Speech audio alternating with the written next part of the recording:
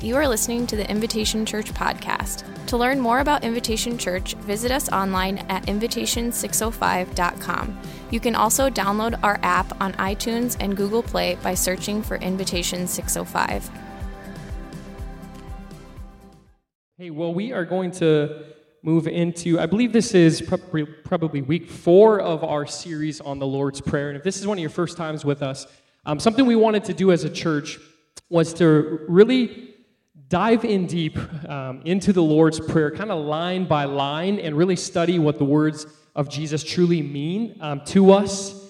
And so we've kind of been in this series the last few weeks, and I think it's easy to think about the Lord's Prayer almost as if, like, it's easy to just recite it off the tip of your tongue and not put much thought into it, almost like going into autopilot mode when you recite the Lord's Prayer. I grew up in a church where I was taught at a very young age the Lord's Prayer. And so it's easy to just kind of recite it and not to put much thought or effort into what these words truly mean. And so we want to dig into them a little bit deeper tonight. And so we find ourselves at this section of the Lord's Prayer, Matthew chapter 6, verse 10. And it says, "Your will be done on earth as it is in heaven." So, being honest with you, Dave and I met, and we're talking about this message series, and he informed me he was going to be gone, and he asked, "Hey, would you be interested in teaching on the Lord's Prayer?" I said, "That would be awesome. I would love to do that."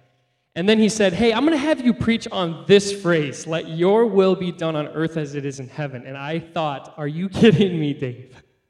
I said, "You're going to stretch me a little bit." And I felt this way because of this word right between your and be.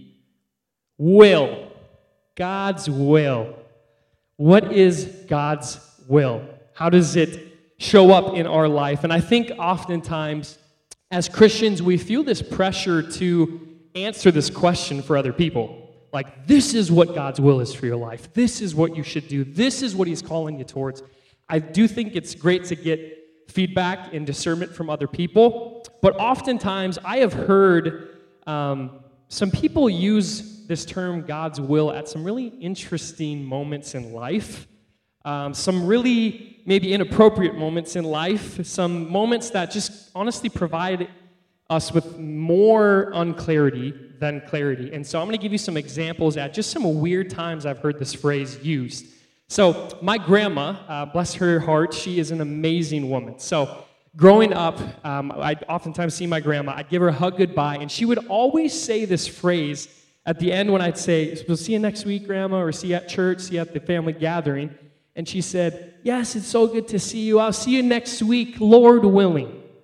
And I thought, as a 6-year-old kid, I would lay in my bed at night thinking, like, is it God's will that my grandma's not here next week? I'm like, what is going on?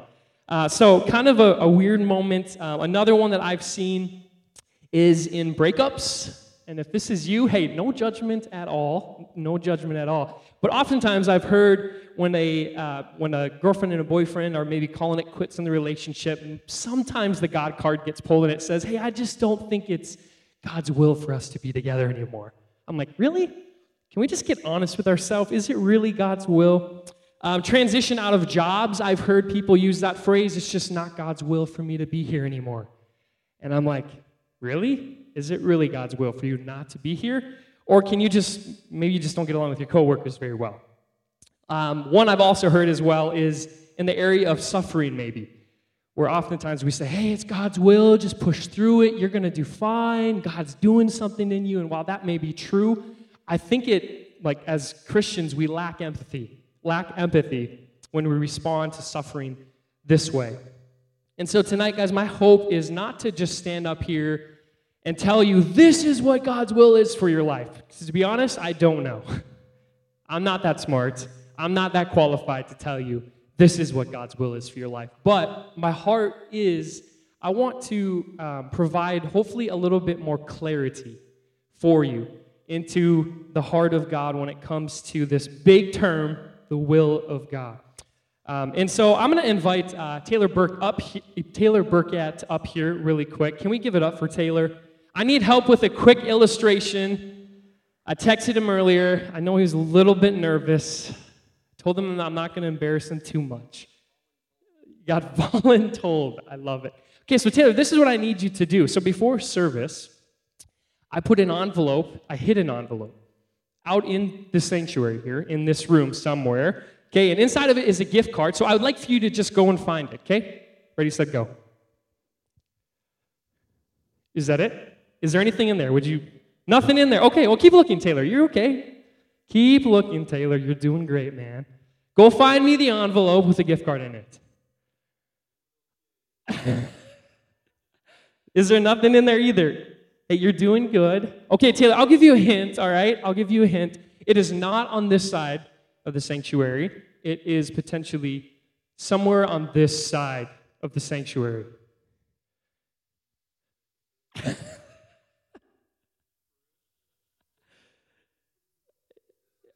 Oh, it has something in it this time. Okay, perfect. You found it.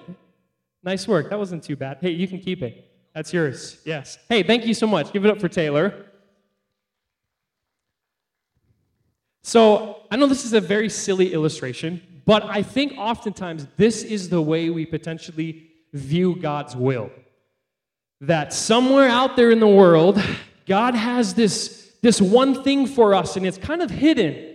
And we might go through life and we think, oh, this has got to be God's will, or maybe this has got to be God's will, and almost almost like the idea where God is up there, like mischievously going, "Ooh, you're getting closer, Taylor. You're getting so close. Not that one. Maybe it's over here." Just like mischievously giving us hints, and at some point you're just going to find God's will. Well, I think oftentimes when we think of God's will this way, I think it really provides a whole lot of confusion. It stirs within us some anxiety. It helps us be more me-focused than God-focused, and I think it teaches us to tighten the reins of our life than loosen them. Because we think, well, then I got to find it. It's out there somewhere. And I Googled really quickly yesterday just God's will. This was the first picture that came up. Clear as mud, right? God's will, how to find it and how to know it. And there's arrows all over the floor. Which way do I go? Where do I go? God, where are you leading me? And so I want to challenge our perspective tonight. And I just want to say, what if the will of God is not in any of that stuff? Like, what if the will of God isn't one job over the other, one college over the other, maybe a specific place that you have to live, a certain amount of money that you have to have, or like this example, a hidden envelope out there in the world and you just got to find it. Pray that someday you stumble across it. And so I want to offer a couple suggestions, some other suggestions maybe of what potentially the heart of God is when it comes to this term. And I think the first of those is this. I believe the heart of God is more concerned about us going on a journey with Him than he is about us getting to a specific destination. To put it real simple, journey over destination. Journey over destination. Can I give you an example? The life of Moses. Can we consider the life of Moses? If you're new to church, Moses was a significant man in the Old Testament that God used in a very significant way. And so God called Moses. God had his chosen people in slavery in Egypt, and he raised up Moses, and he said, I want you to go to Egypt and advocate on my behalf for Pharaoh to release my people from slavery, and I want you to lead them to the promised land. Like Moses' entire life was centered around this plot, getting God's people from point A to point B, getting the people out of Egypt and into the promised land. But how did he do? How did Moses do? Well, he got God's people out of Egypt. He added some detours in there, wandered in the wilderness for about 40 years, and he never stepped foot into the promised land. He never did. He was not the one to lead the Israelites into the promised land. He spent his whole life trying to get to a destination that he never got to step foot into. And I think it's easy for us as readers, or even in the eyes of the world, to think about this story and go, Moses failed. He did not accomplish God's will for his life. He didn't make it. He didn't get to step into the promised land. But I want to play devil's advocate a little bit here, but did Moses really fail? Like, did Moses fail? I think about, like, yes, he didn't get to lead the people of Israel into the promised land, but what I think about is the 40 years that he spent wandering in the wilderness with God. I think about the times that Moses desperately had to cry out to God on behalf of the people of Israel. I think about the faith test that God took Moses through as he's standing on the edge of the Red Sea going, how are we going to cross? Or the people of Israel are crying out because they're hungry and where's food going to come from? Or we're thirsty. Where are we going to get water? We're in the wilderness. All these faith tests that God took Moses through. The way that God empowered Moses to lead the people of Israel in the midst of doubt, fear. And then we get to the end of Moses' life, and he ends up dying, of course. And then Hebrews chapter 11 in the New Testament gives us this, what we call the Hall of Faith. And there is Moses' name in the Hall of Faith. Yet he did not reach the destination. And so my question for you is, what if the heart of God has never been about you getting to a destination in life? Instead, what if the heart of God has always been about the journey with you? Like, what if it's never been about choosing the right college, but about the journey that you get to go on with Jesus in college? What if it's never been about choosing the right job, and it's always been about the journey you get to go on with Jesus in and through your job? What if it's never been about getting to the right place, having the right amount of money, the perfect family? What if it's never been about all that stuff, and it's been about the beautiful journey that you get to go on with Jesus as you navigate all that stuff in life? To me, it kind of sounds a lot like what Jesus says in Matthew chapter 16, verses 24 and 25. He says this, "Whoever wants to be my disciple must deny themselves and take up their cross and follow me.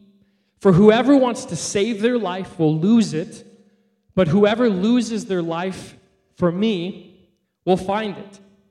I think it's really easy to read Scripture and interpret it in a way that we want it to sound. I think it's easy to read this and say, oh, if I follow him, he's going to lead me to that one thing. It doesn't say that at all. It doesn't say, follow me and I'm going to take you to the one job I have for you. It doesn't say, follow me and I'm going to take you to the right college. It doesn't say, follow me and I'm going to take you and make sure you get to the promised land. He just simply says, follow me. An invitation. And I think on this journey, if we respond to it and say, I will follow you, Jesus, I think on this journey, Jesus might take us to different places. I think we might find ourselves maybe in different schools. I think he might have us stop at a couple different jobs along the way. I think he might ask us to love some pretty difficult people that we don't really want to love. I think God might ask us to shut our mouth when we really want to speak. I think God might ask us to exercise some faith when we're full of fear and doubt in our life. I have found that starting to think through God's will through this lens has actually provided a whole lot of freedom and peace. It allowed me to be more present with Jesus rather than so worried about trying to get to the destination. I got to get there. I got to get to that one thing. And so my question that I want to ask you is, are you willing to accept the invitation to go on a journey with Jesus and simply follow him when he doesn't necessarily tell you where you're going to end up? Like, are you willing to accept the invitation of simply follow me? Follow me. Let's go on a journey together. The cool thing is I think the longer that we journey through life with Jesus, the more we begin to realize the second thing, that God's heart is not for us to write the details of our own story. His heart is to invite us into his story that he has been writing for a very long time. I put it simple like this. His story is greater than our story. His story is greater than our story. What I want to be very clear. I'm not saying your story doesn't matter, because it does. It matters to God a whole lot. But what I am saying is that there is a story much bigger than the story of our lives that God has been writing long before us, that He is inviting you and I into. And that story is called the story of resurrection. That's what it is. It's a story of resurrection. This is hard for us to understand, I think, as humans, because we love being in control. We love being in control of our own story. We love having the spotlight. We almost want to be the author of our own story, filling in the details with a pen of our own. When God invites us to go on a journey with Him, He's not handing us a book full of blank pages saying, here you go, here's a pen, go ahead, write your story. You're the author. Do whatever you want to do. No, I think when God invites us into His story, He's handing us a book that's already been written. And He says, hey, would you consider joining me in the story of resurrection? On the front of the book is big letters that say resurrection.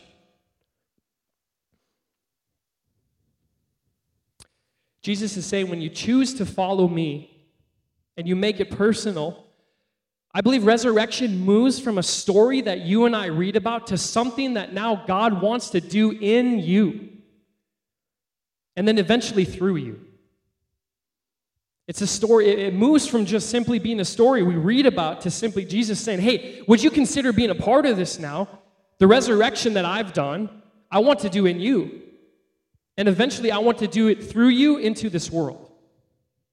It sounds a lot like Romans chapter 8, verse 11. This is Paul talking, and he says, and if the spirit of Him who raised Jesus from the dead is living in you, He who raised Christ from the dead will also give life to your mortal bodies because of His Spirit who lives in you.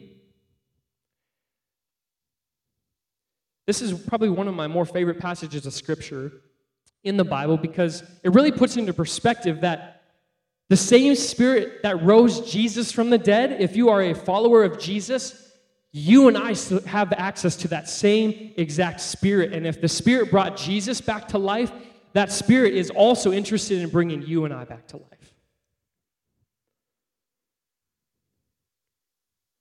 And now then your own personal story of resurrection becomes interwoven into the grand story of resurrection that God has been writing before you and I were even a thought. Before you and I even existed. Think about that. Like, before we were even a thought, before we were even born into this world, God had you in mind to be a part of His story of resurrection. That's the second suggestion. And the third thing that I want to suggest tonight is this. I think the heart of God is more concerned about our spiritual formation than He is about us being in a specific location. I put it simple like this. Formation is greater than location. Formation is greater than location. Just to tell you a little bit more of my story, I know some of you maybe know some of the journeys that I've been on. My wife and I, we moved to Minnesota back in about 2022, April of 2022, and we really felt a call to go and help with a church plant that was happening in St. Michael, Minnesota. And so in my mind, I'm like, this is the thing. This has got to be it. This is the thing. So my wife and I, we prayed about it for a while, and we thought, hey, we had a lot of peace, and it seemed like the doors were opening, and so we said, hey, we're going to do this. And so we moved to Minnesota.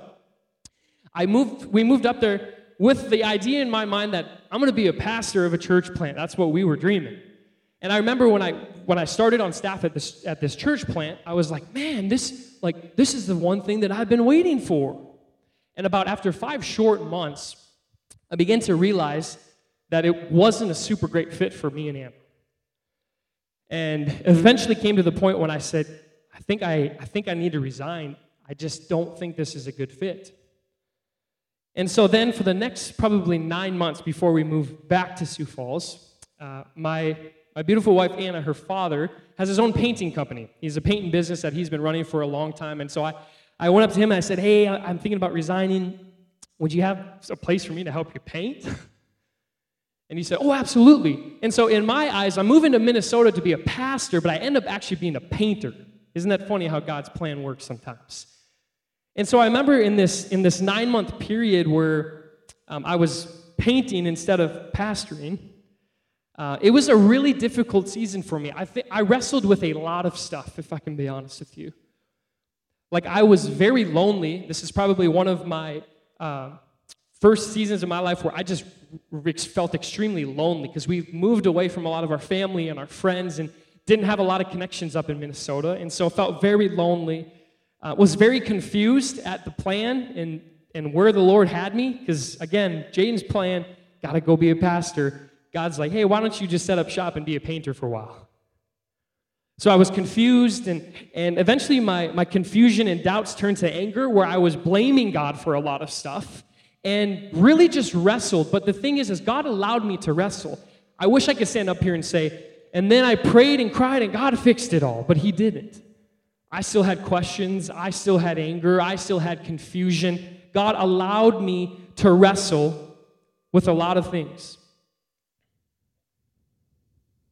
And as I'm standing now and reflecting back on that, I began to realize that there was purpose in that wrestling. Like, God was doing something and forming something inside of me. Here's some things that as I reflected back on that season for us in Minnesota, here's some things that I learned. God taught me the daily need for dependence on him. So I'm like, here I am being a painter. Like, okay, Lord, like, daily dependence on you. He taught me the beautiful gift of friendship when I was very lonely, and God brought a couple really significant friendships into my life up in Minnesota. Taught me the beautiful gift of friendship. He showed me the beauty behind not really knowing all the details and saying, hey, it's okay, Jaden. It's okay if you don't know all the details. Just trust me. He gave Ann and I space to pour into our marriage as we were newlyweds at the time. And he started to give me a clearer picture of what he was calling me to do in ministry. So God was using all of my pain and my anger and my questions and my wrestling to continually carry out the formational process that he wants to do within each one of you as he did for me. So how does this apply to our conversation around God's will? Sometimes I think it's easy for us when we get in seasons that are extremely difficult and really hard. I think it's easy for us to respond and want to jump ship and say, this is too hard. I got to abandon the journey maybe even. This is too difficult. We think that we need to abandon ship because we start feeling the intensity of the heat that's around us. So we think maybe we got to get a new job. Maybe we got to get a new spouse even, or a new house, or go to a new location. Maybe I got to get out of here because I'm experiencing so much pain. It must mean I'm in the wrong location. But can I argue that maybe God is forming something in you? Think about your life for a second. What areas in your life right now are you wrestling with God? Like, be honest with yourself. Where are you wrestling with God? Like, wrestling with God is, I think, a part of our journey with him. Where are you experiencing hardship and turmoil? Or maybe more clearly, where are you tempted to abandon ship because the formation is really intense in your life right now? It's in these moments, I want to argue, where God might be trying to do some deep formational work inside of you. I call these moments Garden of Gethsemane moments. If that's a foreign term to you, we get this picture towards the end of Jesus' life where he is in the Garden of Gethsemane, where he's about to be betrayed by his disciples or by Judas. His disciples are about to run away from him because they're so afraid of their life. He's about to be arrested, put on trial, crucified, put to death. And we find Jesus in a Garden of Gethsemane moment where Jesus is on his knees praying to his Father and crying out to him, and he's saying, hey, if there's any other way, Father, please let this cup pass over me. He was wrestling. He was struggling with the path before him. And I think it's important to point that out because I think there's something so comforting about the fact that we have a Savior who also wrestled with the journey and the path that God had him on. Have you ever had a moment like this, a Garden of Gethsemane moment? Or maybe you're even in one right now. My prayer is that we would learn to respond to these moments like Jesus did. Jesus gets to the place where he's finally saying, not my will be done, Father, but your will be done. My prayer is that we would become Christians and mature followers of Jesus. When we get into hard seasons of life, we're not quick to abandon, but yet our response is, I know it's not fair and it's really intense, but not my will, your will be done, Father. My encouragement is if you find yourself in that place, hold on. Lean in. Don't abandon ship, because God is up to something big in your story. He is forming you. He's growing something maybe that needs to be grown within you. He might be cutting something back that needs to be cut back. God is up to something in your story, and he might be using some hardships, some pain, some situations that you find yourself in that you want to leave and run away from. And so closing up, I think when we pray, let your will be done on earth as it is in heaven, I think that whole line can be summed up with this simple word, surrender. I really think this is a line or a prayer of surrender. Like when we pray this prayer, we are really telling God, hey God, I want to go on a journey with you. Take me on a journey, even if it means me not knowing where the destination is, even if I don't ever get to the destination that I want to get to, I surrender control and I want to go on a journey with you. We're really telling God, I want my story to be interwoven into your grand story of resurrection. Like, use my story. I surrender control. I think we are telling God, deeply form me into your image when we pray this. Deeply form me into more of who you are, Jesus. Form me into your likeness, no matter how hard and painful it is. And so when we step back and we think about the Lord's Prayer like this, it's kind of maybe a dangerous thing to pray, because you're praying for formation to happen in your life. And that means he might take you to some places and put you into hard seasons around some difficult people that you really want to get out of. But don't give up. Lean in and surrender. Let your will be done, Father, not ours. And so, usually at the end of our message, we always have the band come up and do a conclusion or concluding song, I'll say. But I want to do something a little bit different. We are going to play a song, but it's not going to be from the band. It's going to be a song that I heard actually in this season when I was in Minnesota. This was a song that was so crucial for me, kind of something that I just clung to when everything around me was confusing and painful and hard. This is a song by a guy called Brandon Lake. And it's so beautifully written from the perspective of the father speaking to his children. And it's called Don't You Give Up on Me. And so I'm going to play that and allow this to be an opportunity for you to just simply reflect and respond and evaluate where you're at with Jesus. And so if you want to sing with the lyrics on the screen, feel free to do that. If you want to just meditate and read the words or just get into a posture of worship that is comfortable for you. But I want to read you the chorus line and the bridge before I play this, because this is really a well-written song, I think. And it goes like this. It says, don't you give up on me. Don't you give up on me. Because when the night's at its darkest, that's when the light will hit the hardest. Don't you give up on me. Don't you give up on me. Because you have not seen what I've promised. Child, we are just getting started. Open your hands, open your heart, and open your eyelids.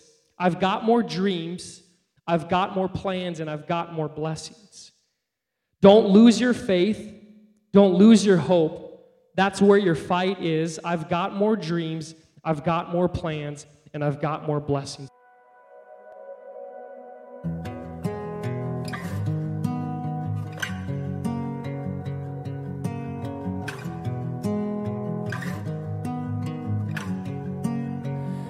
I see you, child, though you can't see me. And I know your thoughts before you even think. I heard every last prayer you prayed, though I answered all the time. You just didn't hear my reply. And I know it's not easy, but don't you give up on me. Don't you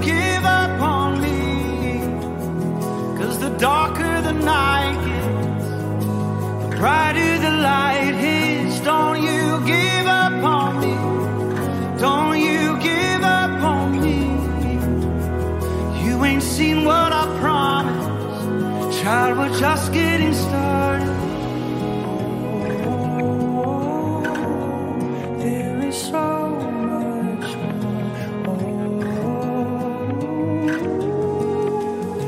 Oh, I'll be your way when there's no way out. And I'll be your strength when your strength runs out.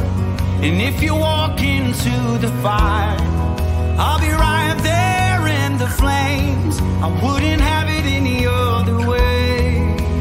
'Cause loving you's easy.